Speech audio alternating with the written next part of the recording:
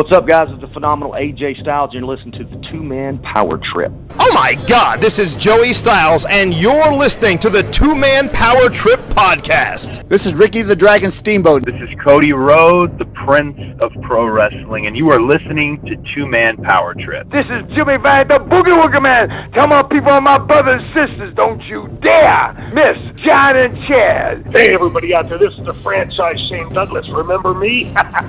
Well, guys, it's great to be on the show again. I appreciate you asking me back. So you said you were going to pinch yourself. I didn't know it was that kind of show now. I mean, if you guys are in the privacy of your own home, if you want to do these things. Good. How you doing, Chad? Hey, Johnny. Cool, man. What's going on? We're ready to go or what? Hey, man, what's up, guys? This is Homicide. Oh, that's my homie, Homicide with a big homie club. Yeah, that would be it. Hey, this is David Penzer, and this is the Two-Man Power Trip of Wrestling. Well, thank you. Hear me, fear me. I don't do many wrestling shows anymore, probably because I'm a bit ignorant. You guys probably know 10 times more than I do. Look, Mean Gene, I can't beat me. I'm the greatest of all time. And I would say that. And every kid they knew they could kick the shit out of me. Great talking to you guys. It's been your pleasure. They've worked in and around the wrestling business. They've studied thousands of hours of wrestling, and now they bring to you the greatest legends, Hall of Famers, creative minds, and both current and future stars of pro wrestling.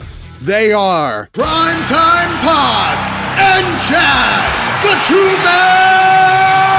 Power Trip of Wrestling!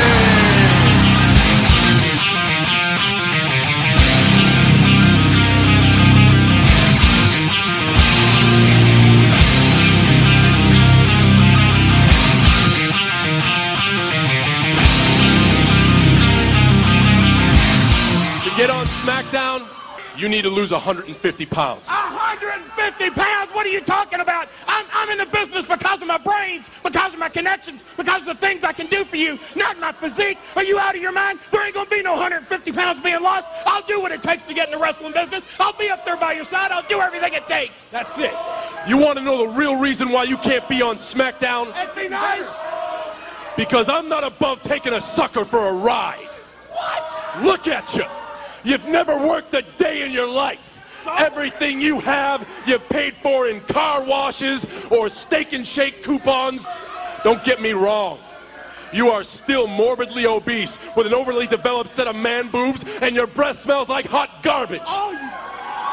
But you use people. You get what you want from them, and you crumple them up and throw them away. Well, tonight, Kenny Bolin, you get a taste of your own medicine. I don't need you. But you know what? I hear Golden Corral's having all-you-can-eat pork fat. Why don't you go over there and get yourself another chin? See you later. Come on, man. Where are you going? Where are you? This is the Two-Man Power Trip of Wrestling. My name is Chad, and as always, I'm joined by my tag team partner, the one and only Primetime John Paz. And John, today on the show, we're performing out of a remote location, or at least I am, and we are so happy to bring to you the one and only star maker himself, Kenny Bolin. And this interview was recorded prior to some recent health issues that Kenny Bolin has gone through, and obviously we wish him nothing but the absolute best in his recovery. But when you think about Kenny Bolin, you think about a guy who definitely does not shy away from any kind of controversy. He's very outspoken. He loves to say what's on his mind. And you think about his time in wrestling, he's a longtime fan. He's a good friend of the one and only Jim Cornette. And I think the time he's been in OVW, the time he was in professional wrestling, he's overlooked as a manager that definitely has gone down as being one of the more representative of that Ohio Valley wrestling circuit. But when you talk to him, it's unpredictable. When you get his views on what's going on in wrestling, it's obviously going to be a little bit off the wall, and this is no exception. So, John, as I welcome you in here, talk about Kenny Bolin as a manager. Talk about what he did down there in OVW and how he helped some, 20, 30, 40, 50 talents get from OVW up to the WWE. Yes, Chad, back here again at the Two-Man Power Trip of Wrestling for another fantastic episode, this time featuring an OVW legend. Quite possibly the last true heel in the wrestling business, and that is Kenny Bolin, the Star Maker himself, yes, joins the show today. And boy, dude, was this a ton of fun to do, because you never know where he's going to go with a topic. You never know what he's going to say. You never know what he's going to do. He's a very unpredictable guy. He's a very funny guy, and you just kind of got to roll with the punches and go, wherever he's going, you got to kind of follow his lead and get there. So a lot of fun stuff. Obviously, he was a great manager down there in OVW. Bolin Services should ring a bell to a lot of people, because he had a lot of great guys that he managed through the years. Obviously, Rico Constantino, who he recently started a GoFundMe page for. Anybody that hasn't seen that or hasn't gone out and donated, please check out the GoFundMe page for Rico and think about donating or maybe even sharing, because that might help raise some money for Rico right now. And obviously, Kenny Bolin and Rico are really good friends, besides Kenny Bolin having managed him. But then you got Sylvester Turkey, Sean O'Hare, Mark Jindrak, guys like that. But of course, one big name that you got to mention that he managed was John Cena. And that was kind of a big topic of discussion in this interview. A lot of fun to see what he thought of Cena then, what he thinks of Cena now. Great stuff on John Cena. Really enjoyed that stuff. And we do get a lot of fun comments about The Miz as well. So this is a really fun, unpredictable two-man power trip of wrestling episode. And I really, really enjoyed a lot of those unpredictable, uncensored, crazy comments from Kenny. Outspoken to say the least, an absolute fireball to say the least, and unpredictable and off the wall. And I love that about Kenny Bolin. But you can't talk about Kenny Bolin without talking about the guy I mentioned a few minutes ago. And that's the one and only Jim Cornette. And you can't talk about Kenny Bolin without talking about Jim Cornette, because the two of them have such a long history together. And it's so cool to see friends interacting the way that they do, whether it's on Jim Cornette's podcast or Kenny Bolin's podcast. I know Cornette might not like to hear it, but you can't talk about Kenny Bolin without talking about Jim Cornette. And these two have such a great chemistry together. And John, talk about that chemistry, talk about that friendship with Jim Cornette, and how Kenny Bolin and him, when they get together, it's always going to be interesting to hear. I'd love to be a fly on the wall for a non-wrestling related conversation, but the two of them, such a great relationship, such a great friendship. But sometimes the best friends make even better enemies. Yes, Chad, great point. You can't mention Kenny Bolin without mentioning his great friend, his best friend, that is James E. Cornette, Jim Cornette, of course. And we talk about him a little bit in the interview on a couple different topics, I guess you could say. I mean, one topic that just kind of, fresh in my mind because I thought it was so funny.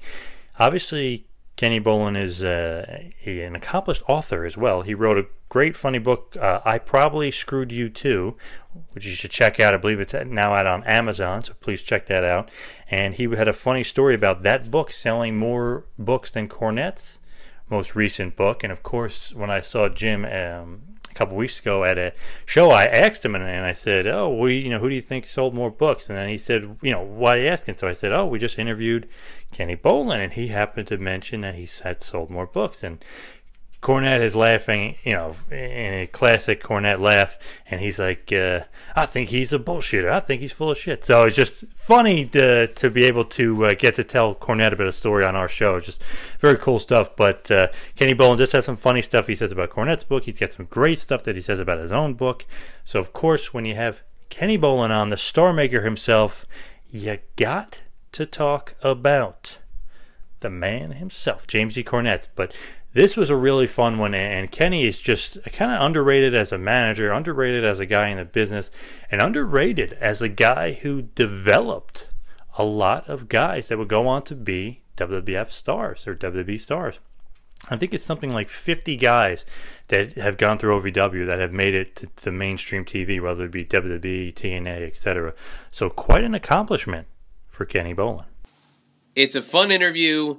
It's definitely a walk down OVW memory lane, and that's always cool because I think a lot of people overlook OVW's place in WWE history for all the stars that came out of there. And obviously, you heard it off the top with John Cena and Kenny Bolin interacting right before John Cena became a full-time WWE superstar, but it's a lot of fun, and definitely check out Kenny Bolin on his show. And obviously, I said it earlier, please keep him in your thoughts and prayers as he's battling some health issues as we speak, and we wish nothing but the best to the Star Maker, Kenny Bolin. And John, as we get wrapped up here and we start heading towards the end of the year, we are going to open up 2017 in such a huge way, and our 2-year anniversary is on January 10th, and we're so pumped to get ready for that.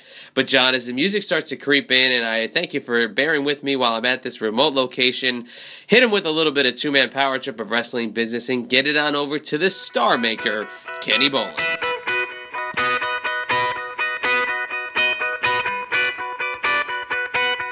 And now for some TMPT business.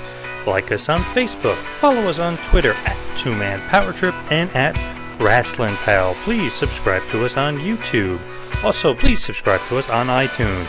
While you're on iTunes, check out the feed for past legendary episodes featuring the late great American Dream Dusty Rhodes, Bruno Sammartino, Jesse the Body Ventura, Ricky the Dragon Steamboat, WWE lead attorney Jerry McDivitt, the phenomenal AJ Styles, the Demon Kane, Dean Ambrose, and so many more.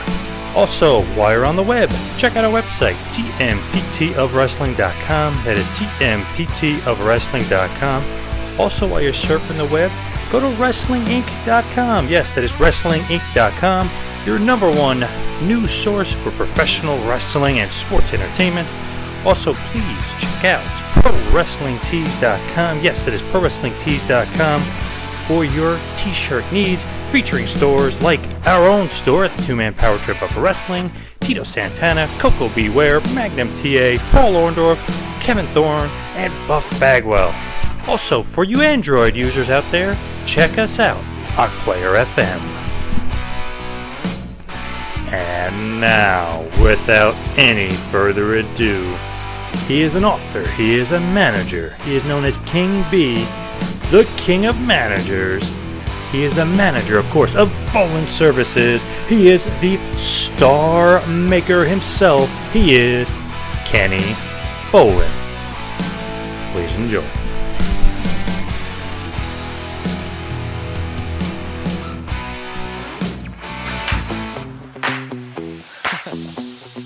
Talk to me, go. Talk to me, baby. I'm moving up on this sweet baby. Whoa, let's lose our minds and go crazy, crazy. Ay, ay, ay, ay, ay. Keep on hoping, really came by the ocean. Walk for me, baby. I'll be Kitty, you'll be Naomi. Yeah, absolutely. I can see why they wouldn't be. Down a notch on the ESPN network. Yeah, without a doubt. Well, man, if you're ready to go, so are we.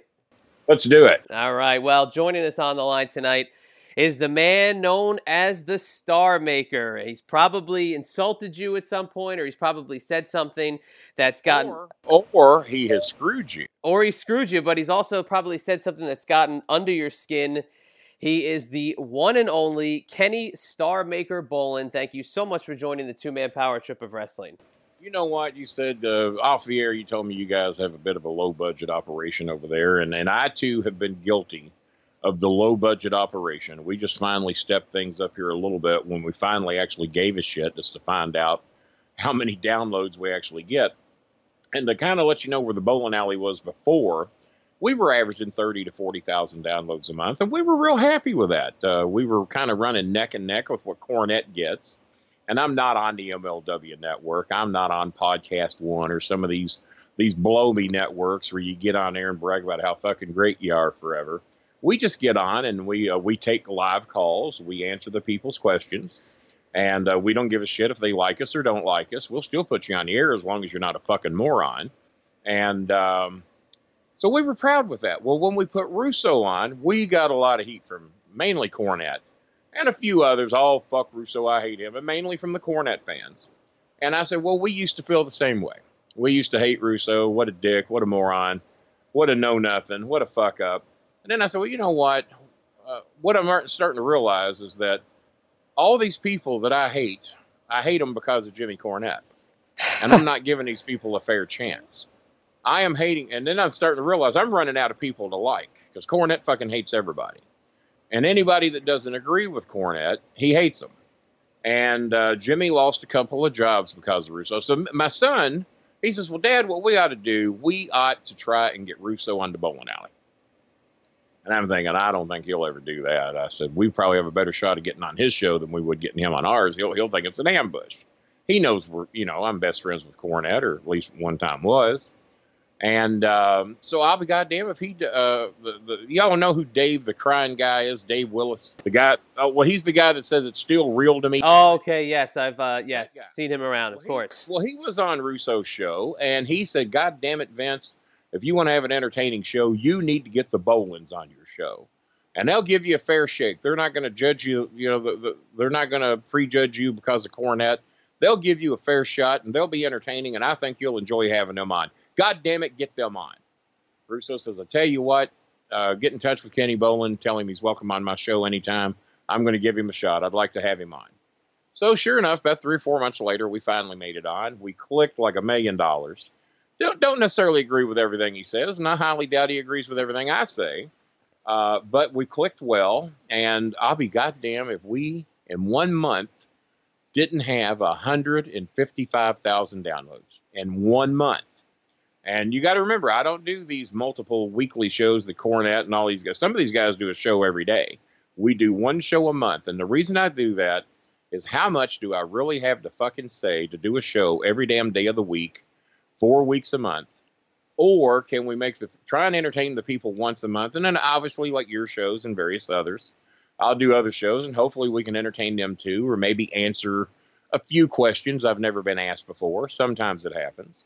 Or sometimes the people that listen to your show may not listen to mine or others that I've been on.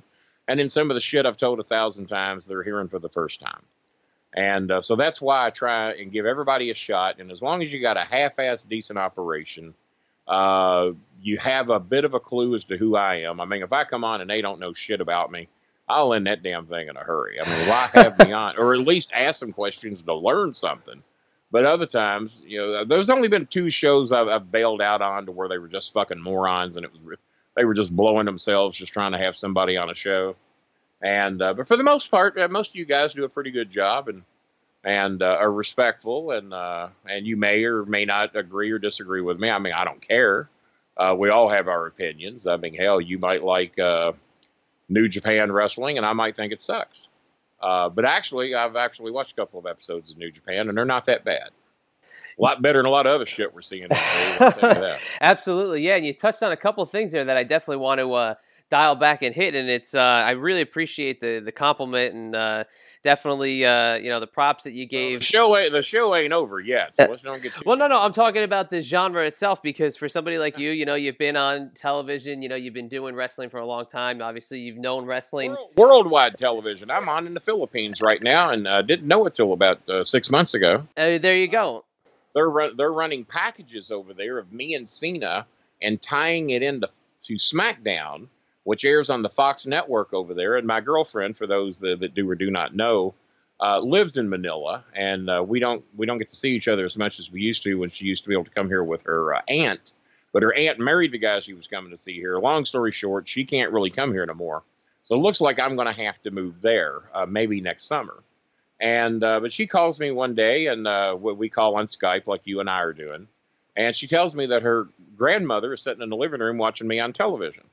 I said, well, honey, did I send you a DVD of me? I said, I don't remember that I did that. I said, when did I send you a DVD? No DVD. No, we're watching you on Fox on the SmackDown. I said, what fat fuck's on there that looks like me on SmackDown that they think's me? So I'm trying to picture in my head who the fuck they could be watching. No, honey, you standing in the ring. You got the briefcase. It says the BS. You got a guy with long hair. You got John Cena. And you're doing the talking, and they talking too. I'm going, holy fucking shit, they're showing OVW shit over there on SmackDown. So this goes on for 20 some odd weeks, and it's still going. And she'd call me every week. Oh, my uncle called me, honey, your boyfriend on TV. And it's a big deal to them. They just freak out that little Lena's boyfriend is on Filipino television. So I'm actually getting a pretty good fan base over there from the people that see my shows over there. And so it's a shame that there's people in the Philippines that know more about me than people right here in the good old U.S. of A.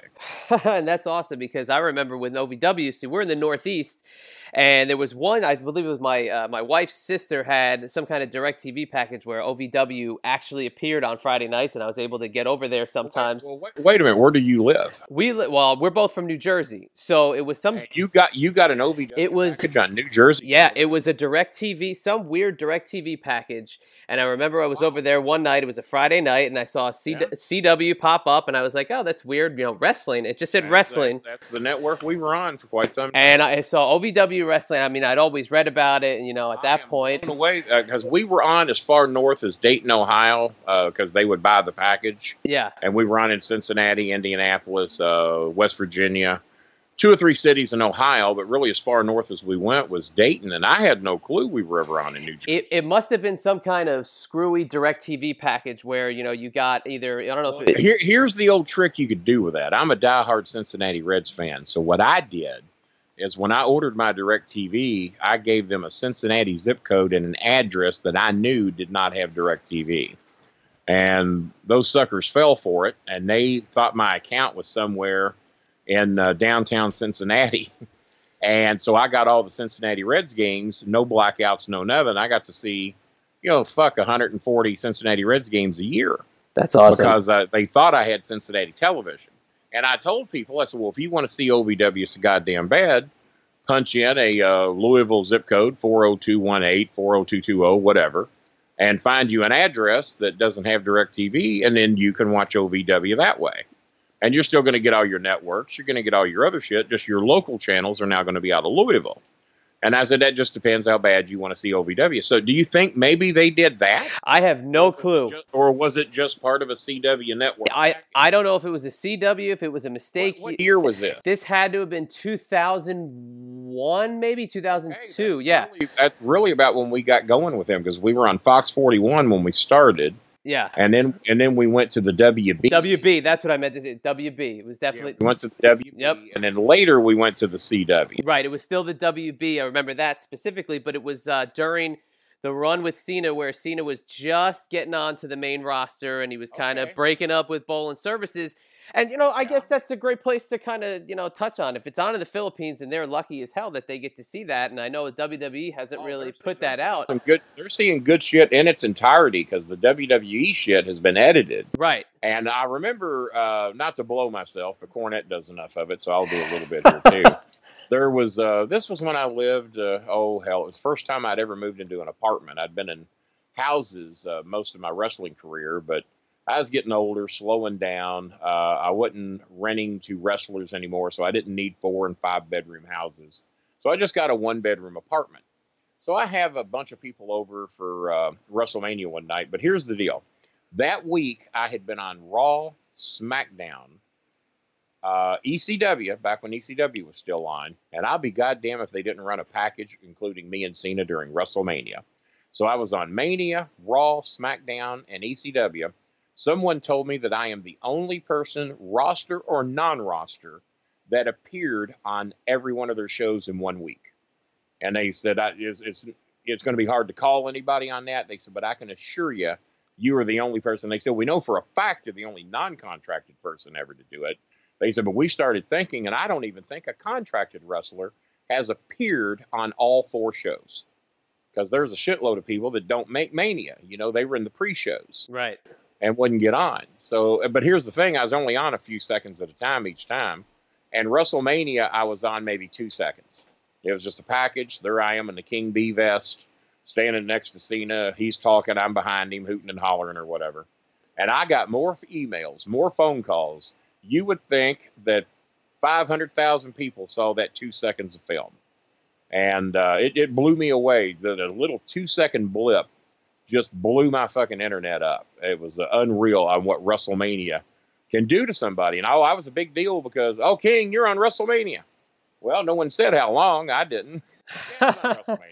I was on there. They sent me a check. I was going to say, you need the WrestleMania payday that some of the guys that don't get on the show miss out on. But what do you think about Cena at that point, leaving OVW and just getting on as a kind of almost a ham and egger at the bottom half of the roster at that time? And boom, here we are, 15 years later. especially when he was with Buchanan.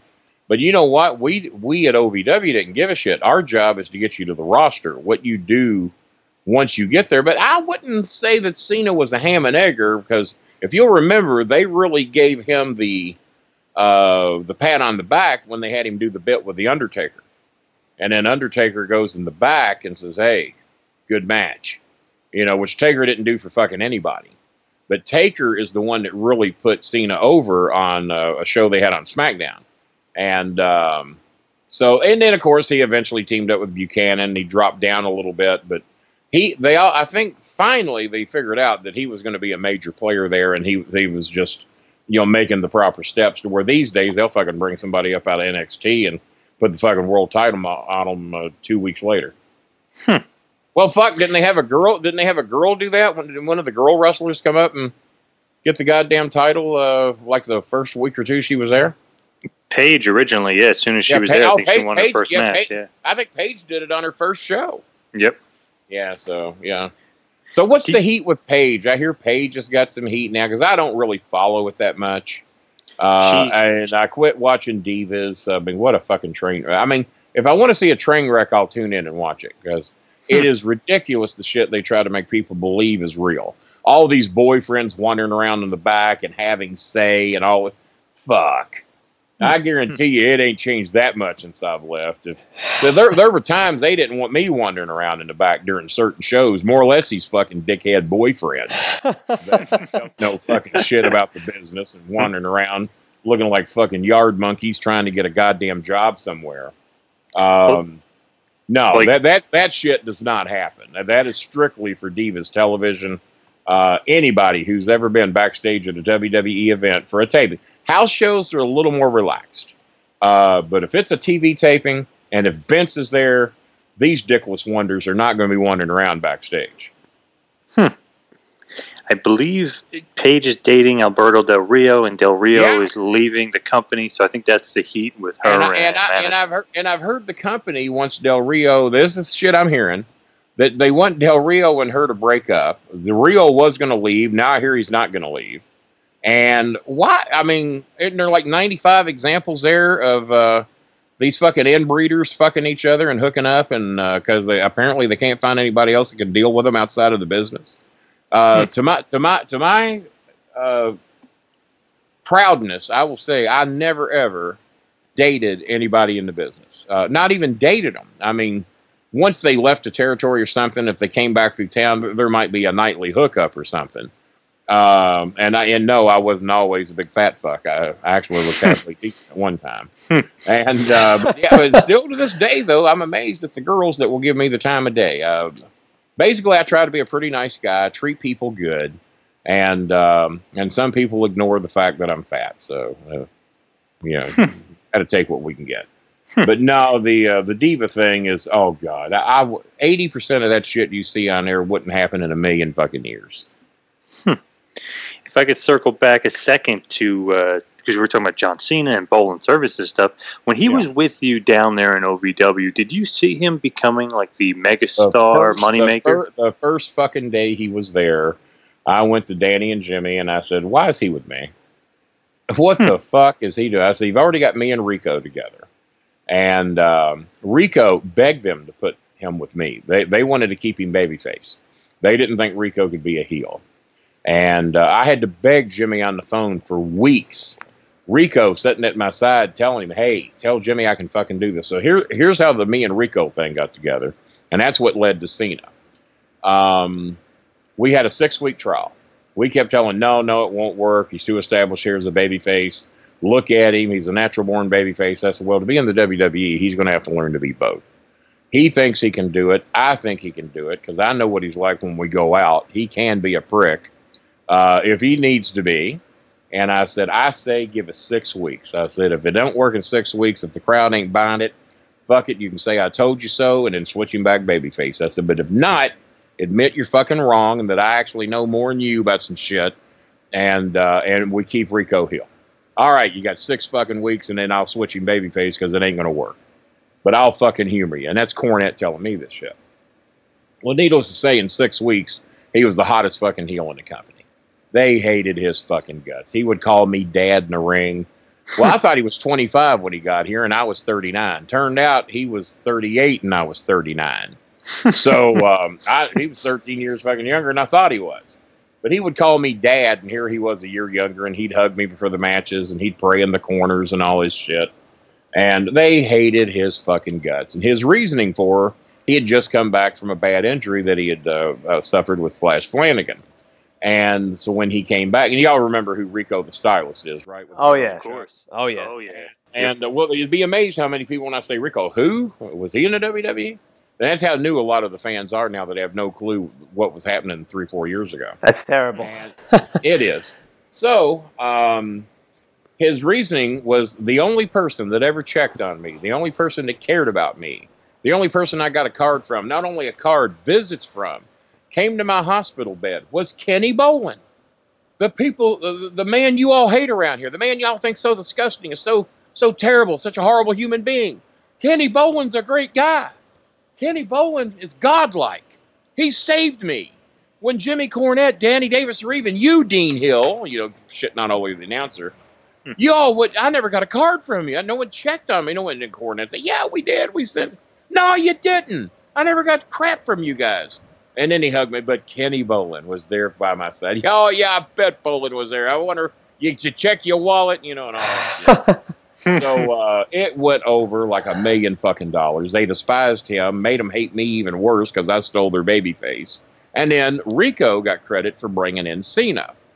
He was the prototype. He wanted somebody here. There's only one Rico. I need somebody who's as good as me, who's as good looking as me, who, when I need a tag team partner, I can have one that I trained and developed. And they both came from California. They both came from Bassman. And but he was doing that robot shit out there, which wasn't going to happen here. So we just still kept him as the prototype and just made him a fucking human being instead of a robot. And it worked like $1 million. They called him the homo type, the altar boy. Oh, they hated his fucking guts from the day he got here. He was getting more fucking heat than Rico.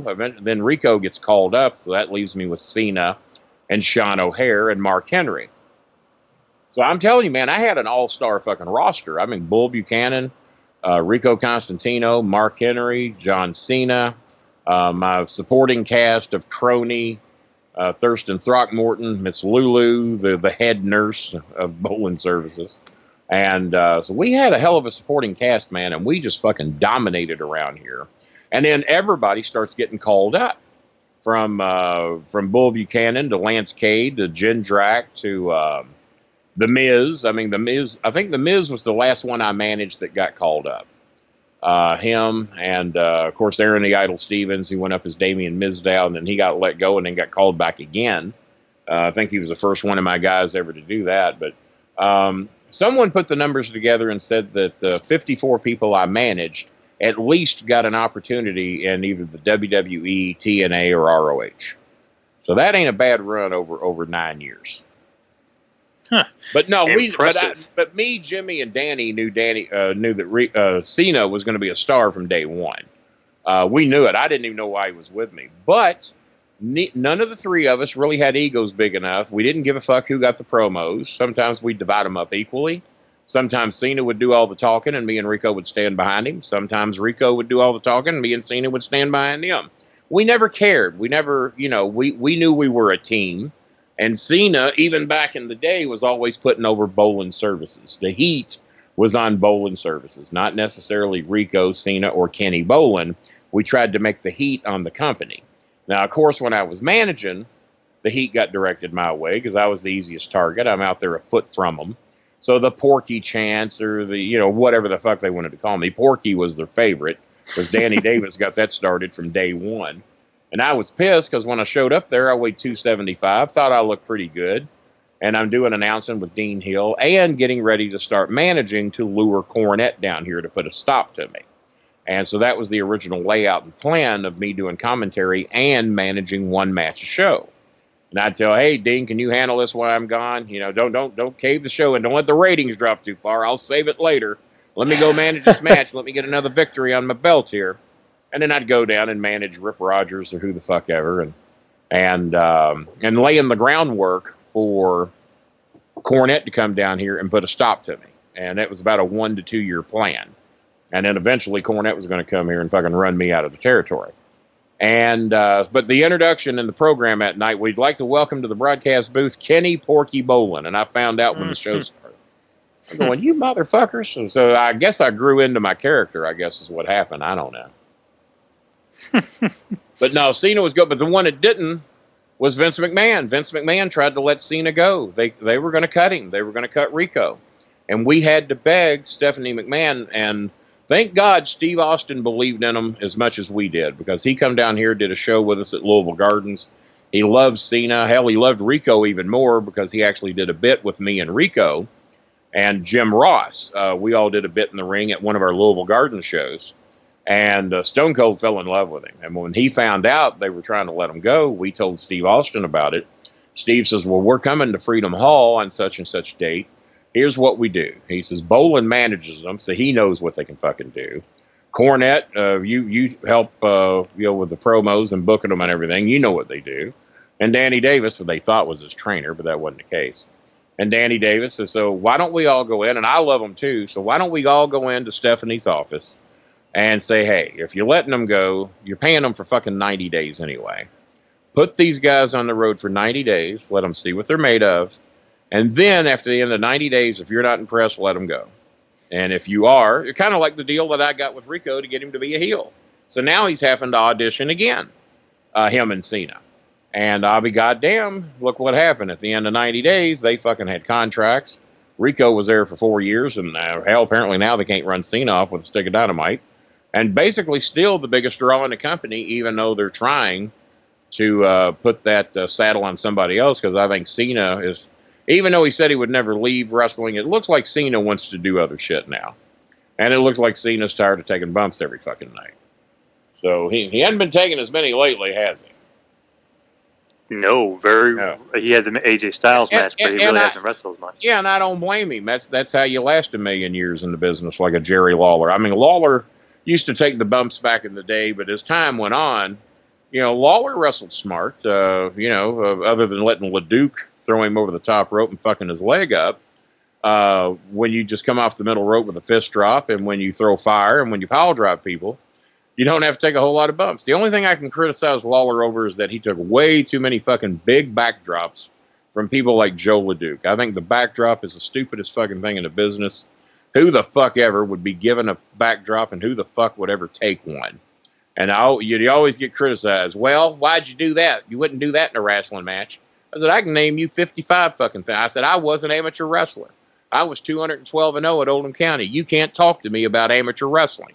I know all about it. I can beat anybody here in a fucking amateur match. Well, not until Lesnar got there. Then that shit went away. But, I said there's 1,000 fucking things that you wouldn't do in a fight. Oh, would you do this in a real fight? Not a wrestling match. Well, in a real fight, Bolin, would you do that? Well, number one, in a real fight, I wouldn't throw somebody in the fucking ropes and stand there and expect they'd come back to me. I wouldn't do that in a real fight. I wouldn't bend over and expect some stupid fuck to go flying 15 feet in the air. I wouldn't do that. I wouldn't throw them over the top rope and expect them to grab the ropes as I turn and celebrate to the crowd, and then they come back in the ring and fuck me up. I wouldn't expect that. There's a whole lot of shit we do that you wouldn't do in a real fucking fight. So what's your point? So then they changed it. Well, Kenny, here's what we're going to do. Because it's wrestling, and that was Rip Rogers. That was Rip's thing. Because it's wrestling, this is what we're going to do. So that made more sense. Well, okay, we're doing it because it's wrestling. So, but no, when they used to tell me, well, would you do that in a real fight? Yeah, okay. Well, you show me the first guy that ever got thrown into a brick wall and he come bouncing back for a backdrop. I'm dying to see it. A lot of stupid shit in wrestling that you wouldn't do. You mentioned your amateur career, and you mentioned Brock Lesnar. What did you think of Lesnar when he first came through? Just an intimidating guy? I thought he was a roid-up fucking monster who had a bit of a problem being a bully. Nobody here could fucking fight him, really, other than Sylvester Turkey. He didn't want nothing to do with Turkey. We thought Mark Henry might give him a run, but other than that was about the only two around here that could physically put him in his place. And not a lot of people know this, but because it got hid and swept under the rug. But he and some of his buddies had a roid problem while he was down here too, and he used to do a lot of shit he wasn't told to do. Now I hear that since he found Jesus, God, or whoever it was he found, it seems like a lot of wrestlers find him. I think Jesus is hanging out in locker rooms somewhere because there's sure enough of them finding him. And not to criticize my friend Russo, because Russo, I believe, has found Jesus too. I think Russo knows where I stand on that issue. But I just don't shove it down people's throats the way Cornette does. Cornette does this shit to where if you believe in God, or if you're a Baptist or a Catholic or whatever, and then you're a fucking moron, you might as well believe in the Easter Bunny and shit like that. And almost to a degree, I agree in some ways that if the Easter Bunny, Santa Claus, and the Tooth Fairy are bullshit, then why is Jesus real? I've never seen him. At least I saw fucking Santa Claus. But if that's what you need to get through your day, that's cool with me. Just don't shove it down my throat, and I won't shove the fact down your throat that I do not think that there's such a thing as exists, because ain't nobody put anything on the table that I'm buying since they claim the day he rose from his grave. And there ain't any video of that. So I kind of like a little video. I should have been born in Missouri. I like for you to show me. So I called bullshit on religion when I was about 11 years old. And I thought religion was a daycare for children because it seemed like mainly kids went and the parents stayed home. And I'm thinking, well, if church is so fucking important, why in the fuck ain't they going? Kind of what I thought to myself. Didn't dare say that at age 11. So, but Jimmy just really shoves it down their throat, and I'm known for not, I mean, I'm an independent, but if I had to be one or the other, I would be a Democrat. But fortunately, I don't. There's some things in the Constitution, and there's some things in freedom of choice that says I don't have to pick one side or the other. But if you put a gun to my head and made me pick one or the other, that's the side I would pick. I've had a lot of negative shit happen that normally Republicans have something to do with. Seems to me a lot of boys get molested in bathrooms on the Republican side, and on the Democrat side, they seem to like to get, we'll just go ahead and say it, Bill Clinton like pussy. And so I got less of a problem with Bill getting a blowjob in the Oval Office than I do a senator butt fucking a boy at an airport in Washington, D.C. And then when it comes to the Catholic priest, I don't think we have to talk too much about what happens there. But when you live this repressive life and restrictive life and everything is forbidden, I guess having sex with a little boy eventually looks good to some of these people, because I can't fathom why so many priests of the Catholic faith, and I'm not going to say other religions don't do it as well, but it seems the Catholics seem to be the ones getting caught and get on the news all the time. And my apologies to you if you're Catholic, because half my family is, and the other half is Baptist, and there's not too many that choose my way of belief. You had to be a brave man when I was a kid to say you were an atheist, or that you did not believe, or that you were agnostic. You had to be a brave motherfucker, because boy, people would fuck with you. But what gave me the courage to stand up and speak for what I believe in, and then also to give you the freedom to believe what you believe in and not give a fuck, because one of these religions is wrong. I don't think that cow's as sacred as that one religion thinks it is. But if it is, we're all fucked. So that's kind of my view on that, is that whatever gets you through your day.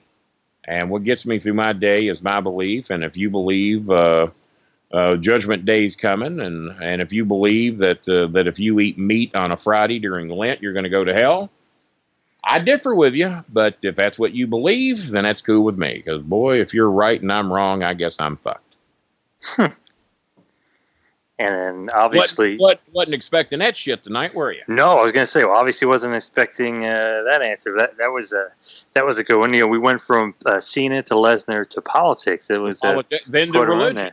Yeah, then their religion. Yeah, we ran the gauntlet. We were talking about Cena before, and you said plain. I saw him being a star. I just want to know which one of you is Catholic and which is Baptist. Who did I piss off the worst? I was raised Baptist, by the way. Oh, yeah, nice. They're fucking mental cases too. Go ahead before I piss anybody else off. I was going to say, we mentioned... You did say at the opening of the show that I piss a lot of people off. Well, now you see why. You pick on Catholics, Baptists, and Republicans. You've covered about 70% of the country right there by itself. Amazing I got any fans, isn't it? That's true, but you got to love the controversy. You got to love it. But like I said, Cornette shoves it down their throat, and I don't, unless you ask me and push me on it. But otherwise, I don't really go there too much. So you had another question before I rudely interrupted you. Oh yeah, no problem. We mentioned Cena and Lesnar and all these other guys, but the last kind of big name, the other guy ain't talking much. You hogging the whole goddamn show. So, poor guy. What about no wonder he didn't show up the other day. He knew he wouldn't. Yeah, that's true. Good point. All right, go ahead. Now, what about the Miz? Did you see anything big out of him? Who's talking to me? The money guy or the non-money guy? The money guy. The money man. Well, that's how it ought to be. I'd do all the talking to if I had the money. I'd tell the other guys shut the fuck up. So the Miz, you'd almost think I have ADD too, wouldn't you? I think I got A and like 5 Ds. I got a few. I don't focus too easy. The Miz, number one, I fucking hated him when he was here. I had to manage him. Tried to get out of it. I also tried to get out of managing Rene Dupree because he wasn't the funnest guy to be around when he got here. He and I get along now. I don't think the Miz and I do, and I'll tell you why. He actually did cut a real good promo in WWE that I was proud of him over. So I took the time to call him, leave him a message on his voicemail, and tell him how proud I was of him. And, of course, I don't hear shit back. I don't hear a fucking word. And I'm thinking, well, you arrogant little fuck. You've only been up there a short time. You pissed off everybody when you got there, including The Undertaker, which ain't a guy you want to piss off. And I told everybody that you were going to be a fucking problem when you got there. And then you finally do something right, and I pat you on the back over it. But, oh, you're too fucking big, too good to fucking talk to me. So, okay, fuck you. And he never did respond to me. After me taking the time out of my schedule, which ain't all that fucking busy, to be honest with you. I was working 1 day a week at OVW and then bitching about that. And in case I did a house show or something to sell merch. But no, he was a prick when he got here. He thought he was a big fucking deal. He was a big TV star. He was on Big Brother. He was on MTV and all the countless reality shows he'd done. And then he gets here, and of course he thinks he's a big deal. There was just one problem. Most of our wrestling fans had no fucking clue who he was. They weren't watching Big Brother. I never watched an episode of Big Brother in my life until this year. I watched 2 episodes of it just because I couldn't believe how fucking stupid the first one was. Can they back it up? They did. And I'm thinking, this is the most overly produced, bullshit, scripted crock of shit I've ever seen. It's worse than wrestling. At least wrestling has some ad-libbing going on it. There's none of that going on in Big Brother. Every fucking word is scripted. And, but apparently our fans didn't like Big Brother either, or didn't watch a lot of MTV, because almost none of our people knew who the fuck he was. And he was blown away by that fact. And he was a bit of a prick, hard to get along with. And I don't think we verbally had too much shit. I just think he didn't know who the fuck I was anyway. He didn't know my history. He just, once he got here, he got word that Bowling Services was the place to be, because if you're in Bowling Services, that means the office is seeing your shit because it's always in the main event. And be he win or be he lose, Kenny's guys are getting called up. Sin is also managing. Sin is in the semi-mains most of the time, an occasional main event. And Sin sent 1 person up to the WWE their entire time she was here. I sent 54. So the track record speaks for itself. Oh, and the person that Sin sent up was Dave Bautista. And I used to say, well, congratulations on that one. There you go. Now you got one that the world's proud of, because everybody hated him too. And no, the only 2 I managed that I really had problems getting along with were Dupree and Miz, because they were fucking hard-headed and thought they knew everything when they got here, especially Renee. And then Renee's, he seemed to fall in love with the weed. And he went out and wrestled a show on TV once where his balls were hanging out, and he didn't even know it. Glassy-eyed as shit. You'd have to be a retarded fuck not to know that he was stoned. And then he's standing up in the ring to the crowd and the camera. There we are. Got his boys hanging out right in front of broad daylight. We had to put a little blip over it, and I did say little. Had to put a little blip over it on the air to cover up what he'd done, because, you know, the match was out there and it had aired. And, but since then, we've done a show or 2 together on some podcast, and, you know, he tried to rib me one night at a restaurant, which wasn't cool. I think he took my keys to the airport with him, and I had no way to get home. And so I think one of the boys told him, he says, you ain't dare fucking getting on that plane with Kenny's keys. He said, what you're going to do? And I can't remember who put the fear of God on him, but it was when they were traveling with WWE and we all went to dinner at Olive Garden. But he claimed it was a mistake. There's others tell me that it wasn't. So it depends if you want to believe him. A lot of people didn't. But he was told at the airport, you get your ass back to Oxmoor. Kenny's sitting there with his car that he can't go nowhere in. He doesn't have any spares. You get his fucking keys back to him, and if you miss the plane, so fucking be it. You get him his fucking keys back. And I can't remember if it was Aaron the Idol Stevens or who, but somebody put the fear of God in him to bring those keys back to me. So he did, and he acted all, oh, Kenny, I'm so sorry. I grabbed your keys. I thought they were mine. I'm so fucking sorry. And I guess it's possible, but it didn't seem likely knowing him. So, but that was where the real heat came in. And I told my son that night, I said, there's going to come a day that I'm going to get an opportunity to settle up with him on this. And it ain't going to be pretty. I said, I don't know how fucking tough he thinks he is, but if you're going to leave me stranded at 1:30 in the morning in a parking lot in Louisville, Kentucky, and think you're going to get by with it, I got another fucking story for you.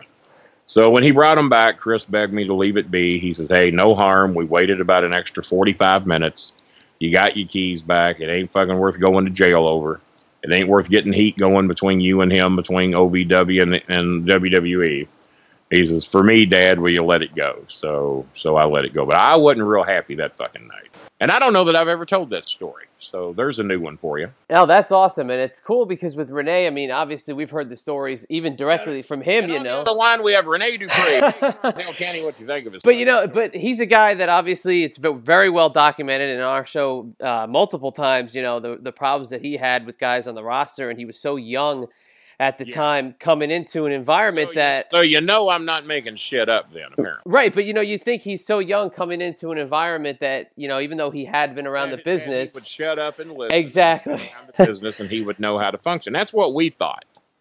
But we found out quite otherwise. Right. And a tightwad from motherfucking hell. He was getting the guaranteed $750 a week. He bought a TV from me that he wanted to make payments on. A $250 fucking television. And here he comes from a millionaire father. He's making $750 a week. He's living with people, mooching with people. He won't buy a car. He is the biggest mooch that ever fucking lived. At least he was then. I don't know about now. But he didn't have a dime going out in expenses, and he wanted to make installments on a fucking $250 TV. And he's starting to hand me $20 a pop. I'm saying, hey, that ain't fucking helping me at all. I said, yeah, I've got a lot of televisions, and I didn't mind selling you one of them. But, you know, a couple of payments, you know, maybe I can understand that. But you make a lot more fucking money than I make, and I need this fucking TV paid for. Well, you'll take what I give you and be happy with it. I've already got the TV at my girlfriend's house. Your girlfriend? I said, you found some rat out there that let you move in with them. Now she's your girlfriend. All right. So I went to Danny and Jimmy about it. I said, hey, this bunch of shit. I said, the motherfucker's got my $250 TV in a rat's house. I said, it's more than that. I said, I gave him a break on the price because I fucking managed this dick. And I said, and he won't pay me for the goddamn television. I said, so what are we going to do about it? I said, because he's going to pay for the fucking TV. Oh, you goddamn right he is. He says, because I'm going to call the office and tell him how much what's he got left owing you? I said, about $225. I said, I've got about $25 out of this asshole. He says, well, come next check, he's going to fucking pay you $225 or he's off the fucking roster. And he can sit around here with his fucking thumb up his ass. So they called Renee back, gave him a lot of shit, told him quit acting like a fucking dick. And we know goddamn well you got the money because you sure as fuck ain't spending none of it. And you pay Kenny the goddamn money you owe him or return his fucking television. I said, I don't want the TV back. He's had it for a couple of fucking months now. I said, I want my goddamn money. Well, all right, you'll get your goddamn money. And sure enough, by some act of God, Renee paid his money. Well, see, I can mention God every now and then. So he paid me the following. And like I said, last time I talked to him, we got along okay. He kept falling asleep on the show we were on. We were doing a show up, I think, based out of Florida. And he fell asleep on the show that we were dual guests for whatever reason. I don't know why. And thank God I was on it because I was the only one awake. Because he kept falling asleep. So I don't know. I hope he's doing better. I don't wish anybody to be in the funk he was in for as long as he was. And hell, I ain't telling any secrets. Everybody fucking knows it. And they just didn't know that he was particularly a prick to me for a while. You know what? He might be so fucked up, he might not even know just what a dick he was to me. Another one that was a big dick to me, if I can think of his name. Who was the tag team that went up there and they had Melina as their manager, that hot little Melina girl who's now on this Japanese television everybody talks about? Morrison? John Morrison? Not Morrison. Morrison was cool as shit. He and I were cool. Oh, Mercury. Joey Mercury. Mercury treated me like a fucking dick down here for a while, man. I mean, he was a motherfucking asshole. And as I was towards the end of my OVW years, man, my health was starting to get pretty bad. I wouldn't acknowledge it. I just did everything I could to hide everything that was going on with me. And people just thought I was fat and lazy. What I had was congestive heart failure and an irregular heartbeat and retaining tons of fucking fluid. I had a lot of shit wrong with me that I didn't know because I wouldn't go to the doctor. And then finally, I got rushed to the hospital one night after doing an appearance at a fan's house for a birthday party. It was me and Aaron the Idol Stevens. And I get rushed to the hospital, and that's when I find out I got congestive heart failure and a lot of shit in the world wrong with me. And there's a lot of people didn't think I was going to live another 30 days.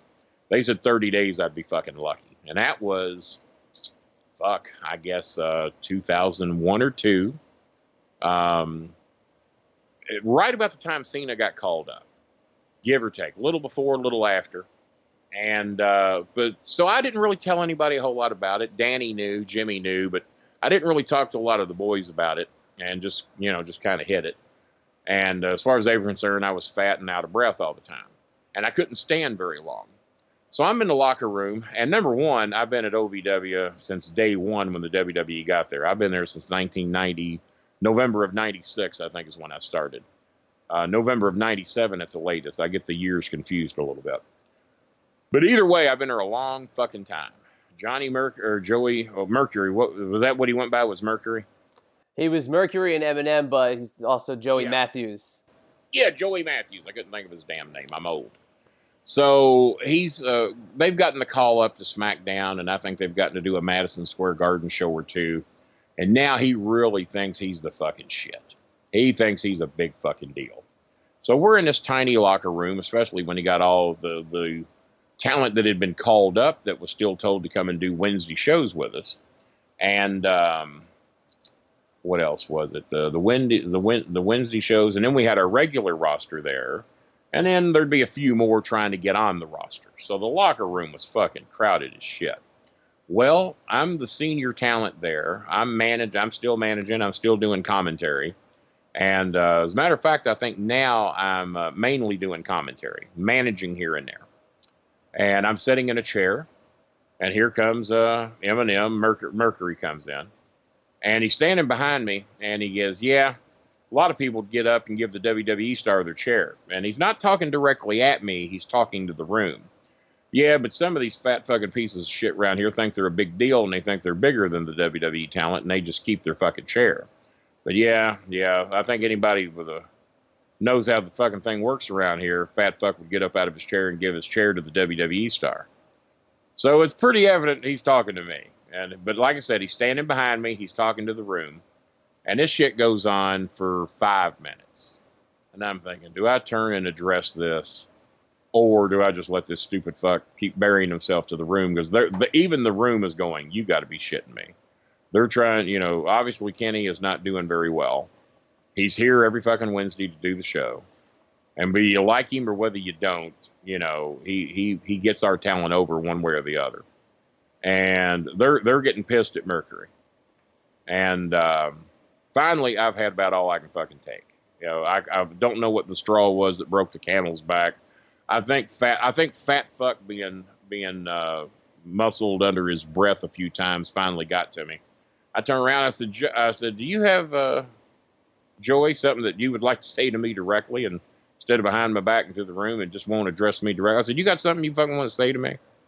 He says, yeah. He says, I think that most of the fucking B talent down here would get up and let the fucking stars have a chair. You fat fuck. I said, all right. I said, well, number one, that ain't gonna fucking happen. I said, because you've been here about 5 fucking minutes and I've been here for about 20 fucking years. I said, so that ain't gonna fucking happen. I said, plus I'm sick. I said, I'm sure y'all think I'm sick because I'm fat. I said, I got news for you. If you want the truth, you can go to Danny and Jimmy. They will tell you what's wrong with me because they're the only fucking ones that know. I said, so no, I ain't getting up out of the chair. Number two, I don't know how motherfucking tough you think you are, but this is a tiny room, and whatever I can do, I can get 3 or 4 steps. And I said, if you want to push this any further, I said, if you don't think I won't drive you through one of these fucking walls here, you got another goddamn thing coming. And then Jimmy overhears it. People told him what happened. And he went to Matthews. He said, yeah, he says, number one, he says, I think you need to leave Bolin alone. Number two, I think the 50-something-year-old man probably deserves a fucking chair. Late 40s, early 50s. And he says, number two, he said, I don't know how tough you think you are. He said, but if Bolin gets 3 steps and drives his shoulder into you, you're going through one of those fucking walls, whether you like it or not. And when the 50-something fat old manager is laying on top of you and you fucking need help from the boys to get him off from you, you're going to be buried for life. He said, so I strongly advise this shit end. So I never, I hated Joey. I wouldn't fucking talk to him. He still wouldn't talk to me, even though after what Cornette had said. And then finally, one night at a Six Flags show, after he had been called up and they brought him back, and I'm going, fuck. I don't even want to be on this fucking show if that fucking dick's going to be there. But I go anyway. And there's Joey. We're at catering. I'm on one end of Six Flags and basically 30, 40 feet away in the back, Joey's at the other. And all of a sudden I see Joey get up and he's walking my way. I'm going, oh, fuck. Now at Six Flags, we got to do this shit. And he makes his way to me and I'm sitting on a, like I said, I can't stand very long. So normally I'm sitting wherever I'm at. He gets over there. I'm sitting at one of the picnic tables, and he comes up to me, and he says, Kenny, he says, I just wanted to come over here and just tell you how sorry I am. I look over at him. I said, sorry for what, Joey? He says, I know I've said a lot of mean things to you, and I know I wasn't good to you, and I don't know who that guy was, but that ain't the guy that's standing in front of you, and I'm sorry, and I hope you'll accept my apology. And I looked at him. I said, well, I guess I'd be the biggest dick in the world if I didn't. I said, yeah, you were hurtful. I said, I couldn't believe a lot of the shit you said to me. I said, because I never, ever did a thing to you. I was always kind to you. I said, I never, ever said one word out of the way to you. And I said, you just started treating me like a dick for no reason. He says, I know it. And I'm just letting you know I'm fucking sorry.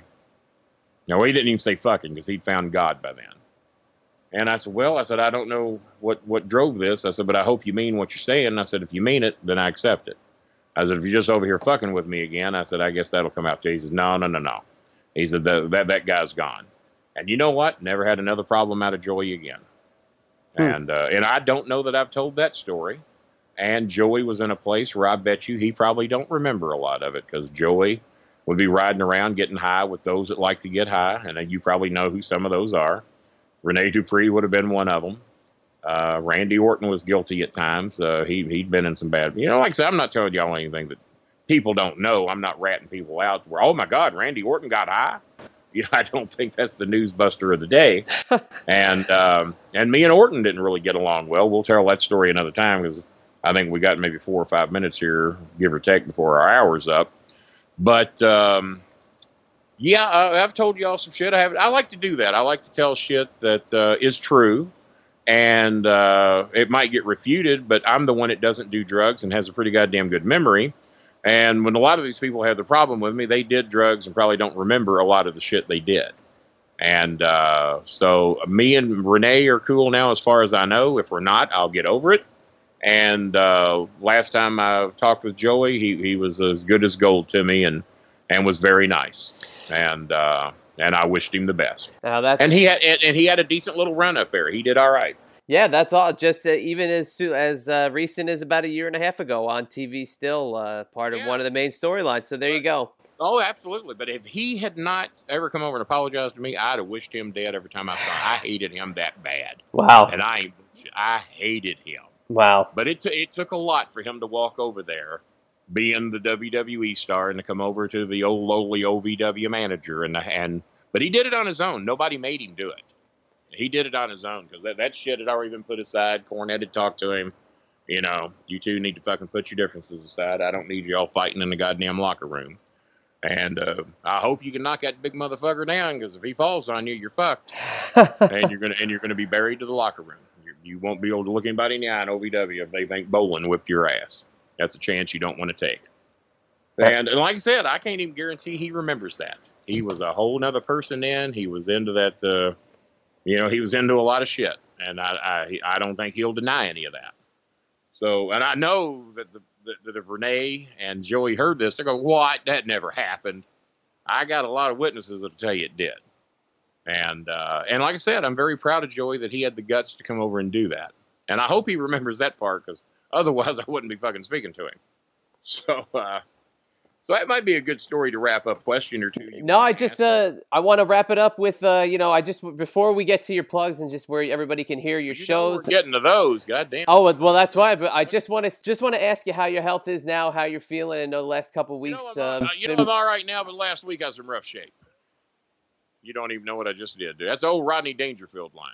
Every single stand-up bit Rodney Dangerfield did, he'd walk out and that big bug-eyed, greasy-haired old fuck, and turned out he looked 20 years older than he actually was.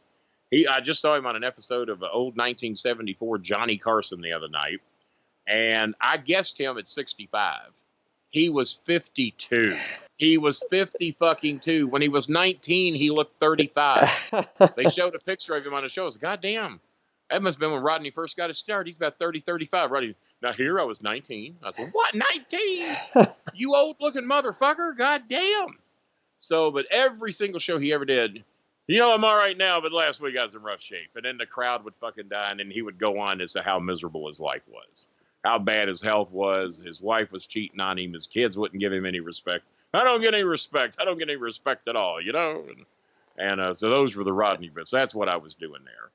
But no, my health, well, Lord, this is hard to admit, but I've done it on some other shows.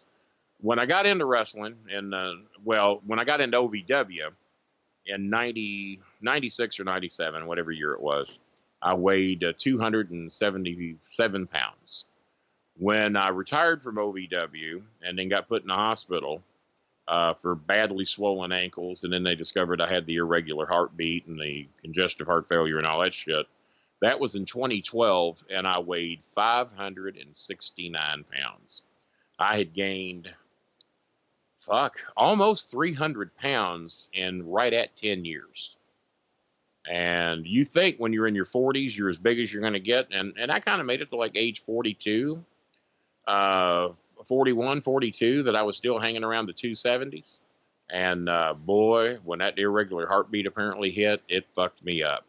And I was gaining 35 pounds a year, eating the same shit I'd always eat, but the exercise wasn't there no more because my heart couldn't take it. I couldn't play basketball, couldn't play football, couldn't do the 1 and 2 mile runs around my neighborhood like I used to do with my son. And it just, over time, 35 pounds a year, and then all of a sudden, you're 569 pounds. You're 31 pounds away from being 600 fucking pounds.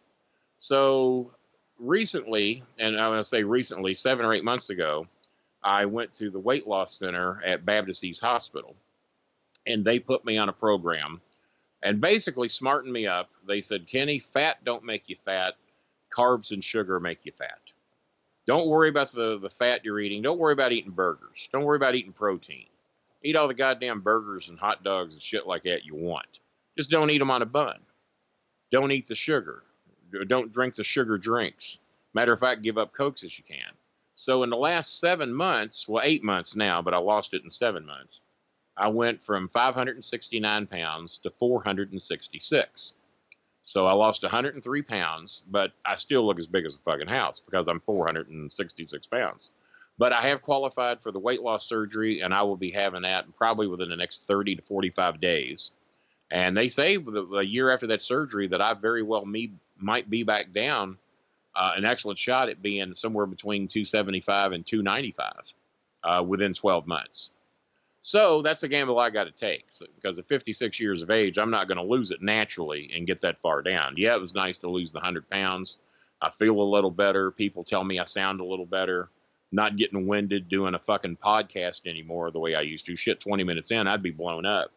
There's my little pit bull come to see me, wants to help wrap up the show. She thinks we're on camera. She wants to know why she can't see herself on the monitor. We're doing audio tonight, Chocodile. Chocodile's my sweet little pit bull. She's the sweetest little thing that ever lived. She loves her grandpa. It's actually my son's dog, but she stays here about 4 days a week. Toucal is in the closet asleep because I put a doggy bed in there for him, and he loves that. So that's where he sleeps. And then I got a 17-year-old Labrador named Moo Cow. Used to be Misty. We call her Moo Cow. I'll take you out in a minute, honey. The show's about over. So, yeah, I've got a pit bull and 2 Labradors here. The pit bull's 3, the Labrador's 2, the other Labrador is 17, and then I got a cat here named Sylvester, and the reason why he looks dead fucking like Sylvester, and he is 17. So, but the health, I think this time next year I'll be a hell of a lot better off. I'm not looking forward to it because I ain't gonna be able to eat much. I'm getting the gastric sleeve, and you don't eat very much at all for several months. They said it'll probably be 8 months, 6 to 8 months before I can even eat half a hamburger. So, no, you don't eat much, so you save a lot on your grocery bill. And, but I eat free at so many restaurants around here, and now I got to sit there and watch other fucking people eat, so that ain't going to be no fun. Well, you can hang out with your new Bowling Services crew there at the bowling alley, but please, as we wrap up, please, and you do sound great, and it must be those microphones, but please share with us and the listeners. Marvelous. I'm marvelous. I know I am. Share with the listeners of the Two Man Power Trip just exactly where they can find everything there is in the world of the star maker, Kenny Bolin. I still enough shit. This might go another half hour. First of all, you're going to be one of the first few shows that I've announced the microphones on. I've got about, I think I've sold 20 some odd worldwide to friends and personal friends that do podcasts or Skype a lot.